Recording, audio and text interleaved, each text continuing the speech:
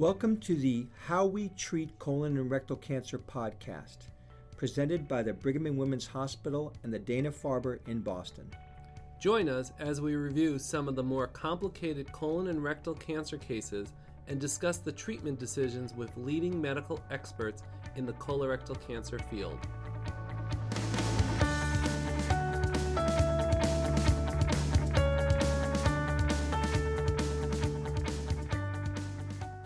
Welcome to the How We Treat podcast from the Dana-Farber Cancer Institute and the Brigham and Women's Hospital. Today we'll be discussing a patient with rectal cancer that was treated with a watch and wait protocol. We presented this case at our multidisciplinary conference that we hold every week. The team discussing will be myself, Dr. Ron Blade from surgery, Dr. Harvey Mammon from the radiation therapy group, Dr. Jeff Wish from medical oncology, and Dr. Michael Rosenthal from radiology. Today we have the pleasure of also talking to Dr. Rodrigo Perez. Dr. Perez is a Brazilian surgeon that works with Dr. Habergama in Brazil. This group is the one that first thought of and then articulated the results of watch and wait. He will discuss the current practice and also the history and development of watch and wait over the past 2 decades. Finally, Jeff Myhart and I will wrap up with a discussion on the status of watch and wait in the United States as a treatment and where it stands in the clinical trials mechanism. I hope you enjoy the podcast.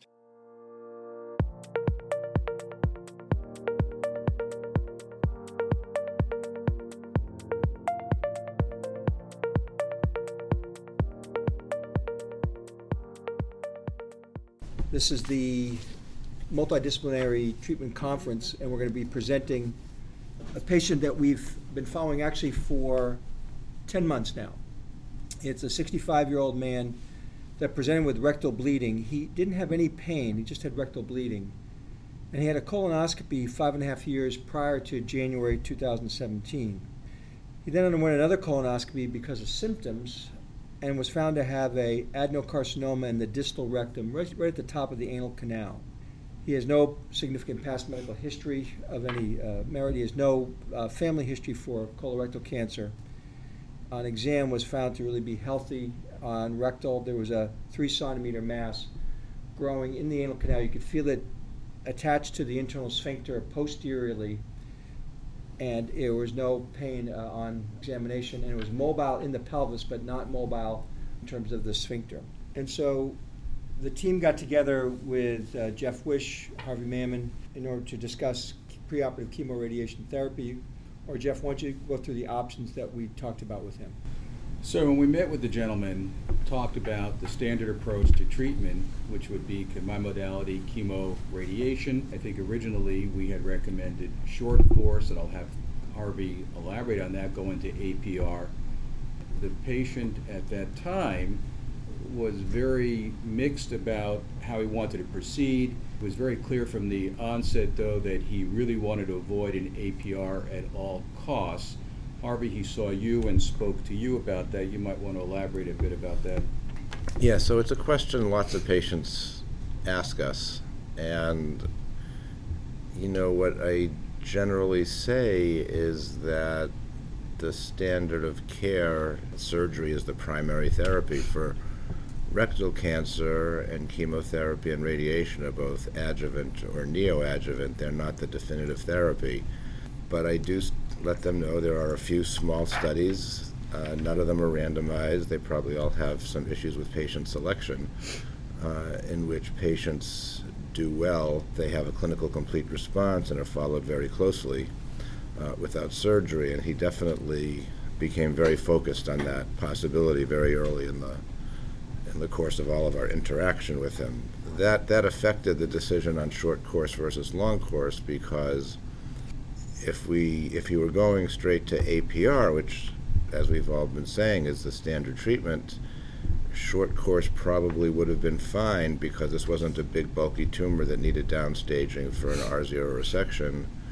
In fact, the latest, not so late, 2015 publication of the Stockholm 3 trial, consistent with a much earlier RTOG trial from 15 years ago or more, suggests that if you radiate even with short course and wait 6 to 8 weeks, you'll get downstaging without long course chemoradiation. That hasn't made it into routine practice yet, So I'd say our routine practice is for a big bulky tumor that requires downstaging, we recommend chemoradiation, and for a tumor where downstaging isn't necessary for an R0 resection, the current data suggests the long-term local control and toxicity are both going to be similar with short course.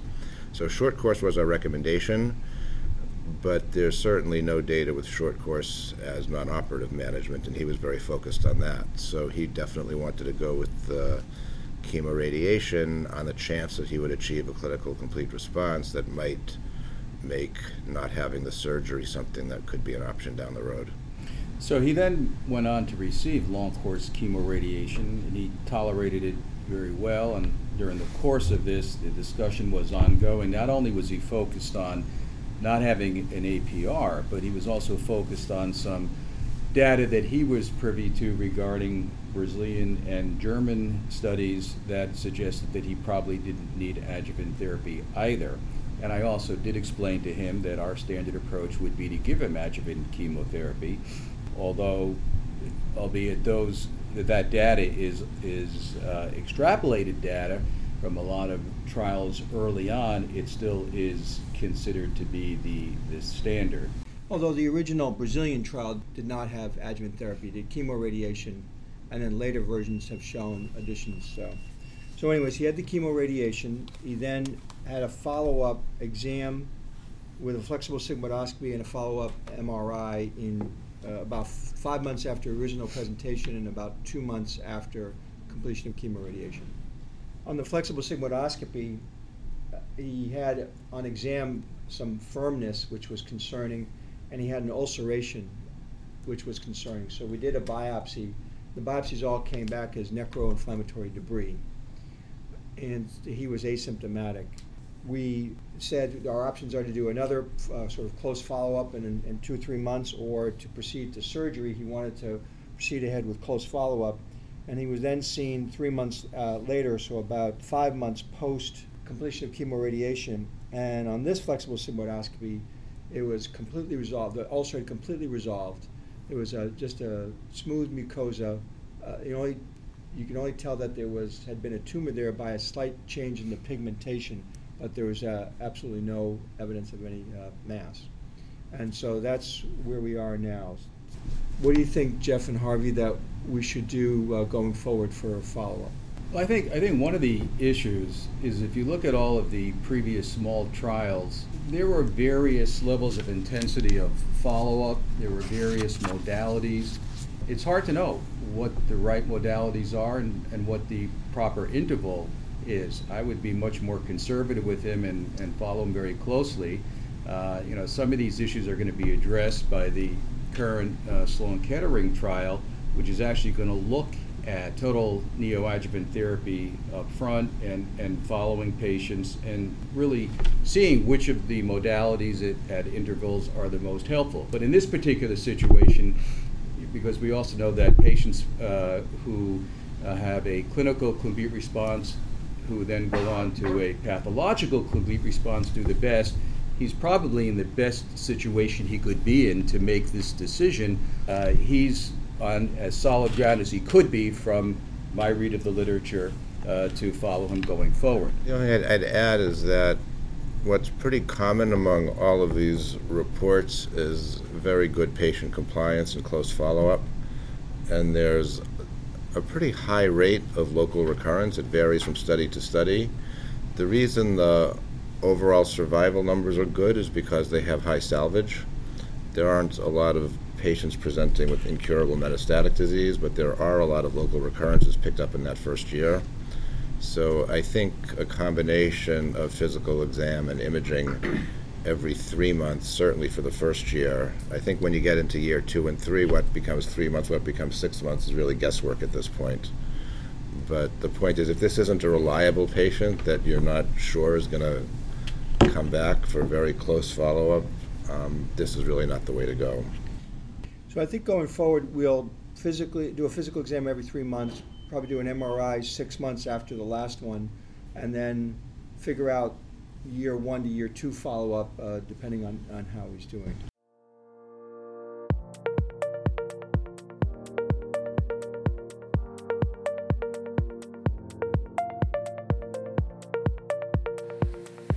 We're here in Seattle with Rodrigo Perez. Rodrigo is a surgeon from Brazil who has been working with Dr. Habergama on the watch and wait protocol, which I tell you from the American side, 13 years ago when the paper came out, everybody was aghast at the concept, but now it's finally finding its day. So why don't you tell us a little bit about the history of how she sort of came up with the concept and then how you got involved. Okay, so thanks for having me. My name is Rodrigo Perez. I am a colorectal surgeon. I work with Professor Habergama for a number of years now at the University of São Paulo initially, and now at the Habergama Institute, also in São Paulo. The way this got started was, in the beginning, Angelita was thinking about giving chemoradiation therapy to patients with rectal cancer, and shortly after that, just like what happened to Nigro in anal cancer, she acknowledged the fact that a number of patients actually underwent the radical procedure, ended up with a definitive stoma, and had no residual cancer in the resected specimen. It made her think that perhaps she could assess response prior to actually operating on these patients. Now, before the very well-known paper, Annals of Surgery, a lot of people don't know what happened before that. So she actually came to this same meeting in San Diego a number of years before. She gave the very first talk in the neoplasia session at the ASCRS meeting, and people really didn't understand what she was trying to say. Probably there was a little bit of a language barrier, which people didn't understand quite exactly what she was trying to tell people. And Heidi Nelson was moderating that session. And by the time Angelita herself gave the talk, Heidi Nelson said, this is a paper we shouldn't be discussing, and this is not going to be open for discussion. Let's move to the next paper. So Angelita was very much frustrated. I don't know if she actually understood what Heidi Nelson just said, because she was so, in the heat of the moment, and she was getting off the podium. And that was 1996. Wow. Between 1996 and 2004, nothing was published on watch and wait. Mm-hmm. And I think that a lot of that had to do with the barrier, with the blockade, or people didn't understand what the concept of watch and wait really was. Now, the idea that Angelita always had was not to say that these patients are not being operated at all. Instead, it was the principle of not offering immediate radical surgery, and instead giving a little time so that if it disappeared. Exactly. Right. To reassess response in in an interval period in which there would be no harm to the patients to wait additional 6 or 8 weeks, come back to the clinic again, and reassess, and then go on and on and on. And actually, some of these patients didn't need an operation forever. Yeah. You have to remember, when Angelita started this, there was no MRI, there was no CT scan. It was terrible. It was your finger. It was your finger in your eye. Yeah, exactly. Yeah. So the concept was quite difficult for people to understand, that it wasn't doing any harm to patients by simply deferring final decision management of these patients in the very beginning. Yeah. So between 1998 and 2004, none was published on watch and wait. Yeah. But then the 2004 paper came on, and a lot of the people understood what was the idea and the concept behind the watch and wait strategy, which is really not defining what's going to be the outcome or non-surgical treatment of these patients. Instead, these patients are put in a very strict follow-up, and then you reassess them continuously until you have a definitive indication or evidence that there is cancer to be removed. Right. Otherwise, simply go on observing them. Yeah. Now, how'd you get involved? So I was a resident at the time this was going on, and the person who was responsible for the outpatient clinic in rectal cancer at the university wanted to move away, and she asked me if I would be willing to take that, and I was very excited to do so. But you have to understand, at that time, nobody really was interested in the watch and wait concept, because it was a non-surgical thing. Right. So as a resident, everybody else was interested in doing an outpatient clinic having to do with surgery, and there I was taking care of patients with rectal cancer not undergoing surgery. So at that time, nobody wanted to do it. So I said, I can do it. And then it was interesting, because it actually, the referral because of the watch and wait actually increased my practice, because everybody wants to come over and at hear least try it. Exactly. Right, exactly. Yeah. And hear what you have to say, whether they need or not an operation after all. So it actually increased my practice, and I saw many patients with rectal cancer that ultimately needed an operation, Right. but simply the fact that I was doing this watch and wait clinic actually attracted a lot of attention to patients with rectal cancer. Yeah. So I think you bring up a good point, is that if you take, like on your paper here, if you take 100 people, some are T2, some are T3, some are T4, when you get right down to it, the majority are going to need an operation. Right. And so tell us a little bit about, if 100 people come in with T2 and zeros, how many do you think ultimately can get by with the watch and wait local excision or TME? What's your take on that? So you have to take into account two things. First of all, staging has dramatically improved. Yes. So now we know that these are T2 and 0. Right. But in the beginning, we weren't really sure. Now we're pretty sure they're T2 and 0s. Exactly. That's number one. Yeah. Number two, we changed the chemoradiation regimens. So now the radiation used to be 45, went to 50.4, and now we're actually giving these patients 54 grays of radiation. Now, people may think that this is a very subtle difference, but it's not, because you're almost doubling or tripling the boost to the primary cancer. Right. And this has a lot to do with the achievement of a complete clinical response. I see. So that's number two. So when you have a T2 and 0, using these very advanced and aggressive chemoradiation therapy regimens with 54 grays of radiation, we currently achieve 70% long-term complete clinical response. Patients would never get an operation for a T2 and 0 disease. Mm-hmm. Now, we've heard a lot of discussion this morning that patients get chemoradiation therapy and then discuss watch and wait strategies. In our practice, it's quite the opposite. Patients will come to us because they know what we're doing. They want to discuss up front.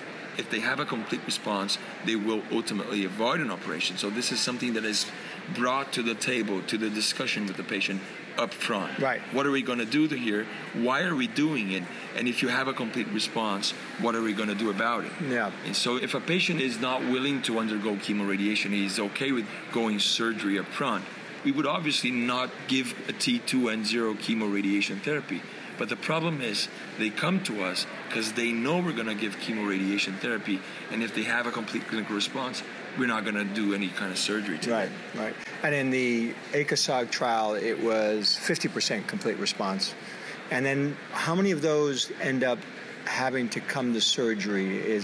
I saw one paper was 40%, other papers are 3% or 4%. In your paper, the T2N0s hardly ever recurred. Exactly. So when we give 54 grays, Yeah. the T2s are probably going to have 70% rate complete response rate. Right. Which means in the first year, this rate is going to be 80%. And then as time goes by, you will have approximately 5 to 10% local recurrence rate. So you have a 20% right off the bat and have an incomplete response. Right. And then you have an additional maybe 5 to 10% that will recur over time in the long run. So recurrences you're going to have to deal with will be probably 10%. Mm-hmm. And now you have to weight this and balance this, because if you give a T2 and 0 chemoradiation therapy and you still have to do an operation, you still will have to deal with the problems of chemoradiation therapy.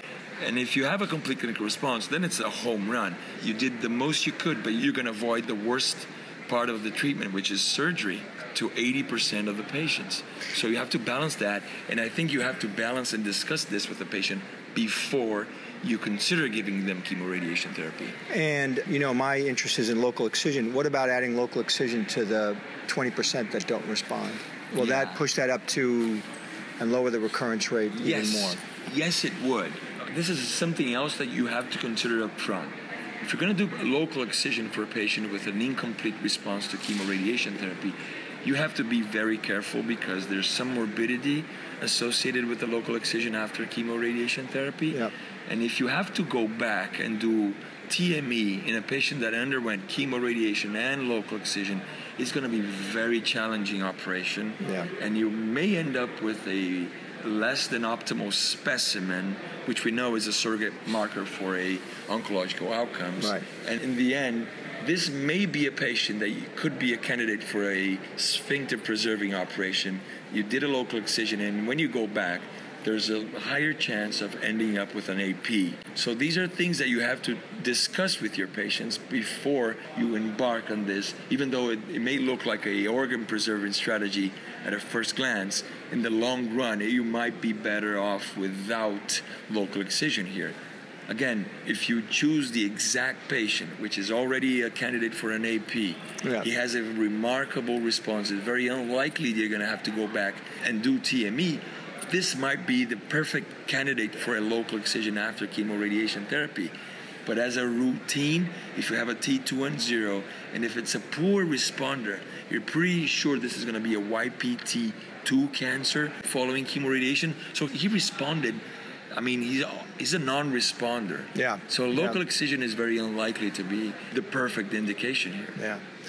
Well, there's so many issues, and we could talk all afternoon, but I really appreciate it. This has been an excellent insight into the history of the watch and wait. And I think one of the things I'll just sort of get your take on is that everybody thinks that watch and wait with rectal cancer is going to be the same as the NIGRO protocol, but it isn't. It's a subset of the patients that come to us that are going to respond to this, but not all of them like they do with the anal cancer. Right. Yeah, I think it has to be another tool in the toolbox of us colorectal surgeons, and I think that this is something that has to be discussed with the patients, and the patients have to be able to understand and know that this is an option they have to consider when choosing between treatment A, B, or C. I'm not saying this is to be offered to all patients, but in a lot of the patients, this is actually going to be a very, very attractive option for treatment of rectal cancer. Good. Thanks very much. Appreciate it. Thank you. All right.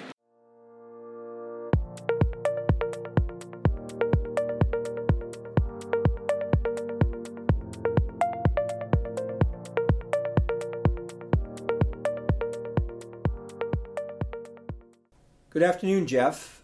Today's episode on the podcast is that of watch and wait, which is a hot topic within the colorectal oncology world. And as we know, it was first introduced and quite controversial by the Brazilian group, Dr. Brigham, and also Dr. Rodrigo Perez and others who work with her. And they talk about whether this is a good approach, not for all patients with rectal cancer, but for some patients with rectal cancer. I was at a recent meeting and she spoke there and she discussed the results over the past several years where their protocol is to stage patients, and I think the T4 patients are excluded, but patients with T1, T2, or T3 disease are eligible. They then undergo chemoradiation in the usual fashion, and then they have some consolidative chemotherapy afterwards, just using 5-FU and leucovorin. I think it's about 3 doses. And they found that evaluating the patient at about 12 weeks is the best sort of initial time to see if they've had a complete response. And they've had excellent results compared to what you would think. In other words, some patients didn't have a good response, some had an early recurrence, and some had a late recurrence. But after waiting a period of about a year, there's about 29% had a durable response that then persisted. So what are your thoughts on watch and wait, and what's the future of it as we go forward? Yeah, I mean, I think that this has been a strategy that, as you said, has been around for a while and really not adopted in the United States till really the past 5 to 10 years. That, you know, I think people were afraid to think of that.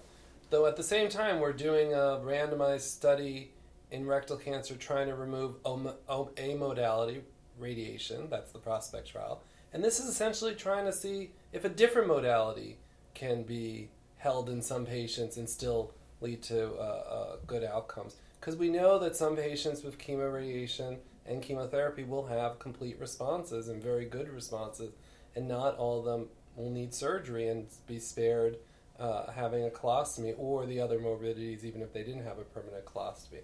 So the real issue that I think we've all struggled with is how to identify the patients, how to be able to follow the patients, and again, is at the end of the day, is this strategy as safe as going through all 3 modalities of therapy?